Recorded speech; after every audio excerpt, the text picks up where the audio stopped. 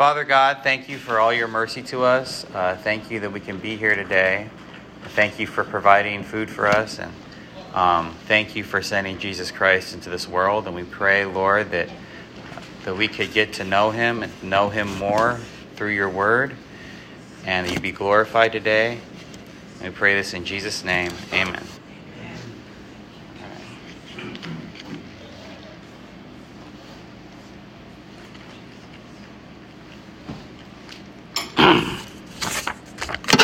Okay, so I'm going to read from John 10. Truly, this is Jesus speaking. Truly, truly, I say to you, he who does not enter the sheepfold by the door, but climbs in by another way, that man is a thief and a robber. But he who enters by the door is the shepherd of the sheep. To him the gatekeeper opens. The sheep hear his voice, and he calls his own sheep by name and leads them out. When he has brought out all his own, he goes before them, and the sheep follow him, for they know his voice. A stranger they will not follow, but they will flee from him, for they do not know the voice of strangers. This figure of speech Jesus used with them, but they did not understand what he was saying to them. So Jesus again said to them, Truly, truly, I say to you, I am the door of the sheep. All who came before me are thieves and robbers, but the sheep did not listen to them. I am the door. If anyone enters by me, he will be saved and will go in and out and find pasture. The thief comes only to steal and kill and destroy. I came that they may have life and have it abundantly. I am the good shepherd. The good shepherd lays down his life for the sheep. He who is a hired hand and not a shepherd, who does not own the sheep, sees the wolf coming and leaves the sheep and flees. And the wolf snatches them and scatters them. He flees because he is a hired hand and cares nothing for the sheep. I am the good shepherd.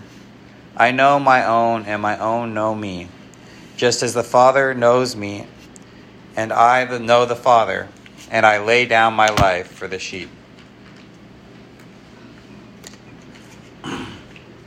So one of the things I noticed in this passage, and you may have noticed as well, is that Jesus says over and over again what he's not like, what he's different than, and what are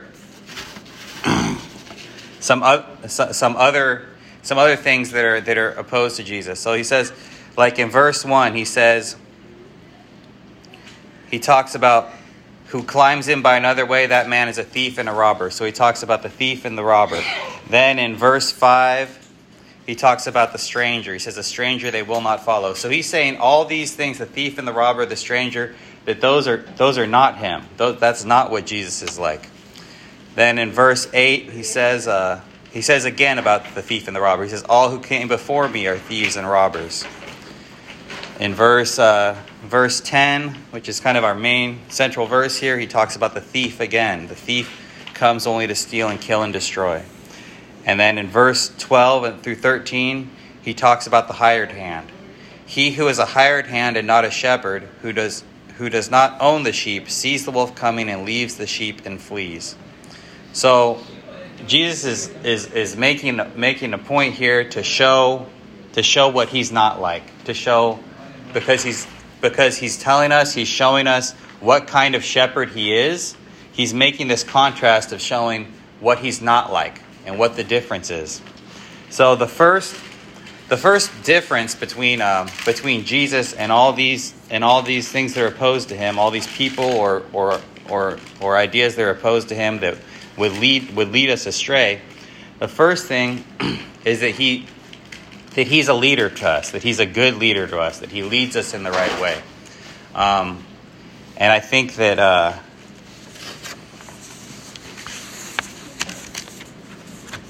we all need a leader. We all need someone to follow. Sometimes we might think that we don't need a leader, but I think if we really look honestly at ourselves, we'll know that we need someone to lead us. In Matthew chapter 9, it talks about how Jesus saw the people, how he saw the crowds of people. It says when he saw the crowds, he had compassion for them because they were harassed and helpless like sheep without a shepherd. I think that's the state that we're in without Jesus, without having Jesus in our life. We're like sheep without a shepherd. We're helpless. And I look back at my own life, and sometimes I need to remind myself, but like what my life used to be like before Christ came into my life, because my life was a mess. Like I wasn't like a functional person. I was making bad decisions and doing things that were harming myself, harming other people around me, and I definitely needed leadership. I needed someone to show me the way. And I was making a mess of my life on my own. But Jesus, one of the things that Jesus does for us is he comes and he leads us and he guides us and he gives us direction. And I was listening to a sermon this week on a podcast, and it was talking about the book of Ecclesiastes. And Ecclesiastes is written by King Solomon, who you probably heard of, and you may know that he was like one of the richest and wisest king, one of the richest and wisest kings that ever lived. Very, very powerful. He could do whatever he wanted. But Solomon came to the conclusion that everything he was pursuing in life was meaningless, or it was vain. It was vanity. He pursued pleasure, laughter, drinking, wine, accomplishments, power, money, even learning. And he had the option to pursue those things maybe a lot more than the rest of us do, because he was a powerful, rich king, and he could, he could pursue these things as much as he wanted. But he found at the end that they're all meaningless, that they're all vain. That when you follow pleasure, money, whatever it is, at the end it doesn't mean anything. It doesn't really help you. I think that's how we all are, apart from God working in our life, apart from having Jesus in our life, apart from having that leader in our life that we need to show us the way. If we're just pursuing things in this life, at the end it's all worth nothing, and it leads us to death. And the way that he leads us, because Jesus is our leader, the way that he leads us is through this book, through the Bible. I think that a lot of times we might feel like we need direction, we need an answer to a specific question. I think if you follow what this book says, you follow what the Bible says you're supposed to do as a believer in Jesus Christ, and everything else will work itself out. If you are pursuing living faithfully for God, he will guide you, and it'll work, and it'll all work out. But he doesn't necessarily guide you through like some special vision or anything like that. But focus on the Word. Focus on what the Word says, and that's how the Lord leads us. And then verse 9 in our passage, back to John 10 here, sorry. Verse 9, he says that if anyone enters by me, he will be saved, and will go in and out and find pasture. So that's the next thing that shows us what a good shepherd is like, shows us what Jesus is like in contrast to these other people, is that he saves us. He saves us, and he's merciful to us. He like it says here, that those who follow him will go in and out and find pasture. So it's still using that picture of us being the sheep and him being the shepherd. And that reminds me, of course, of Psalm 23, which you probably have heard before. The Lord is my shepherd, I shall not want. He makes me lie down in green pastures. He leads me beside still waters. He restores my soul. He leads me in paths of righteousness for his name's sake. Even though I walk through the valley of the shadow of death, I will fear no evil, for you are with me. Your rod and your staff, they comfort me. You prepare a table before me in the presence of my enemies. You anoint my head with oil. My cup overflows. Surely goodness and mercy shall follow me all the days of my life, and I shall dwell in the house of the Lord forever. So that's the kind of shepherd that Jesus is to us. That's the kind of care that he has for us and the way that he leads us. I like this part here where it says he restores my soul. And isn't that's what we need in our life is a shepherd who's going to restore our soul. So that's another way that he shows what a good shepherd is like and what he's like. And then we come to verse 10, which I have written up here on the board, verses 10 and 11. And that's like the heart of the whole passage. It shows most clearly the contrast between the good shepherd and the thief, as it talks about. So, verse 10, the thief comes only to steal and kill and destroy. I came that they may have life and have it abundantly. I am the good shepherd. The good shepherd lays down his life for the sheep. So who's the thief? I think we should be able to understand here clearly that when he's talking about the thief, he's talking about Satan. That Satan is the one who tempts us, who pulls us away from God, who brings things in our life to take us away from God, to take us away from trusting in Jesus and following Jesus. That's who the thief is. And the thief comes in different ways, different things that would pull us away from God. Different temptations for us, whether it's sex or money, loving money, resentment, anger, pride. Pride in ourselves, thinking that we're so important, rebellion against God and his law. And these are ways that Satan works, because that's what he wants. What Satan wants is for you to be far from God, for you to be pursuing all these other things and not seeking the Lord. And one of the things that we all just got done with the month of June, and I'm sure you've heard that people in this world now call that Pride Month, and that we're basically inundated with all of this message and imagery about the gay and LGBT stuff, and it's like you couldn't get away from it. If you watch sports, it was there. If you do any streaming services, it was there. If you watch TV, it was there. Like it was, and it's unfortunately it's going to be like that next June as well, I'm sure. And I think that's an example of Satan working, an example of showing these things and basically lying to us, trying to deceive us. And I think it's when it comes to those issues, it's a temptation not only for those who live that lifestyle and actually, do those things. It's definitely a temptation for them. But it's also a deception for the rest of us, for the world to try to push on us this idea that that's good, that's a beautiful thing when God says it's not a beautiful thing. And also that those are the people who are really doing what's right. Those are the people who are really the kind people, the loving people, the people that are accepting this and encouraging this. And that's not what God says. That's against the word of God.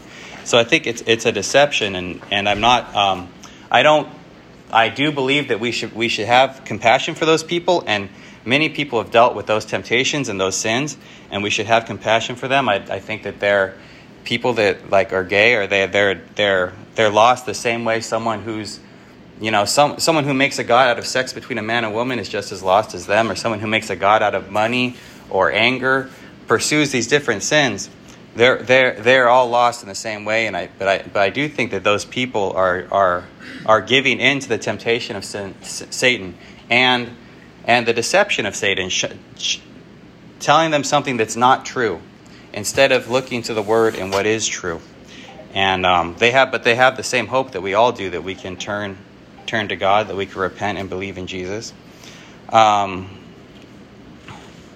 So Satan comes in different ways. Not everyone's tempted with the same things. You might be tempted by one thing and I'm tempted by something else. But Satan comes with many temptations and many deceptions, but only with one purpose. His only purpose is to steal, kill, and destroy. That's what he does in people's lives. The thing is, when you're dealing with that temptation, you think that that's the life you want. You think that it's promising life. That's what you're looking for. But Jesus is the one who tells us the truth. And Jesus tells us the truth that the thief comes only to kill. I'm going to get the order right. Steal, kill, and destroy. The thief comes only to steal, kill, and destroy. And that's what he'll bring in our life if we follow those things. The Bible says in Proverbs, it says there is a way that seems right to a man, but its end is the way of death. And I think that's how it is with things a lot of times, with temptations. It might be something very obvious that everyone understands is wrong, that you shouldn't do, but it could be something more more deceptive, that maybe to a lot of people it seems like it is right. It seems like it is the right way to go, but its end is the way of death. So we need to watch out for those things, and we need to follow the Good Shepherd, and we need to have the life that he can give us. So like it says here in the second part of the verse, it says, I came that they may have life and have it abundantly. That's what Jesus came for. Like that's that contrast, like I'm saying. Satan comes to take away life. Satan comes to destroy life. But Jesus came that we may have life and have it abundantly. And what that looks like is living a life of faith and hope and love, of trusting in God, trusting in his promises, trusting that Jesus died for us, that he's our Savior, that we could be forgiven for our sins, and hoping in him, having hope for eternal life, having hope that after we die, after our bodies die, that we'll be with him forever, and living to the glory of God. Living everything we do should be done to the glory of God, and how we are with our families, how we are at our jobs, how we are with when we're alone, everything we do. And that's something I've been thinking about recently, reading the Bible in different parts and thinking about this idea of faith, hope, and love. And that's really what the Christian life is about, and that's the abundant life that Christ calls us to. And it's not always easy. It doesn't always you're not always happy having a great day every day. I mean, there's difficulties that we all deal with, and frustrations. But through it all, what's central to our life is faith, hope, and love. And then he goes on here in the next verse, in verse 11, he says, I am the good shepherd. The good shepherd lays down his life for the sheep. So this is another way that he's showing us what the good shepherd is like, showing us what Jesus is like, is that, and Satan comes to take away life. Jesus came to lay down his own life for us, that we can have life. And I wanted to read some about what Christ did for us in laying down his life from the book of Romans. This is Romans 5, starting in verse 6. For while we were still weak, at the right time, Christ died for the ungodly. For one will scarcely die for a righteous person, though perhaps for a good person one would dare even to die. But God shows his love for us, in that while we were still sinners, Christ died for us. Since therefore we have now been justified by his blood, much more shall we be saved by him from the wrath of God. So that is the gospel, that we have hope that while we were still sinners, Christ died for us. That's how God demonstrates his love for us. And he also, the last point I want to make, and I know we're getting close to running out of time here, is the last point I wanted to make is about how Jesus, as the good shepherd, he knows his people. It says in starting at verse 12 here in John 10, he who is a hired hand and not a shepherd, who does not own the sheep, sees the wolf coming and leaves the sheep and flees, and the wolf snatches them and scatters them. He flees because he is a hired hand and cares nothing for the sheep. I am the good shepherd. I know my own, and my own know me. Just as the Father knows me, and I know the Father, I lay down my life for the sheep. So Jesus knows us, and he cares for us like his own. We have probably known people in our life that were more like the hired hand, that they thought that they cared for us. We thought they were going to be there for us, but in the end, when things got difficult, they just hit the road. They took off. But that's not how God is. That's not how Jesus is. Jesus, one of the promises God makes to his people is that I will never leave you or forsake you. And it also says in 2 Timothy, he says, even if we are faithless, he remains faithful, for he cannot deny himself. Because that's how closely we're known by God, that it's like to deny us would be to deny himself.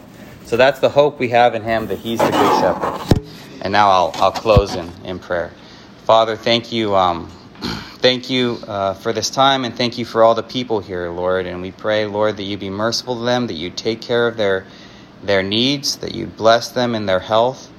And we pray, Lord, that you would also bless them spiritually, and that they would be seeking you in your word, that they would be looking to the good shepherd, and that you would shepherd these people. And we pray this in Jesus' name. Amen.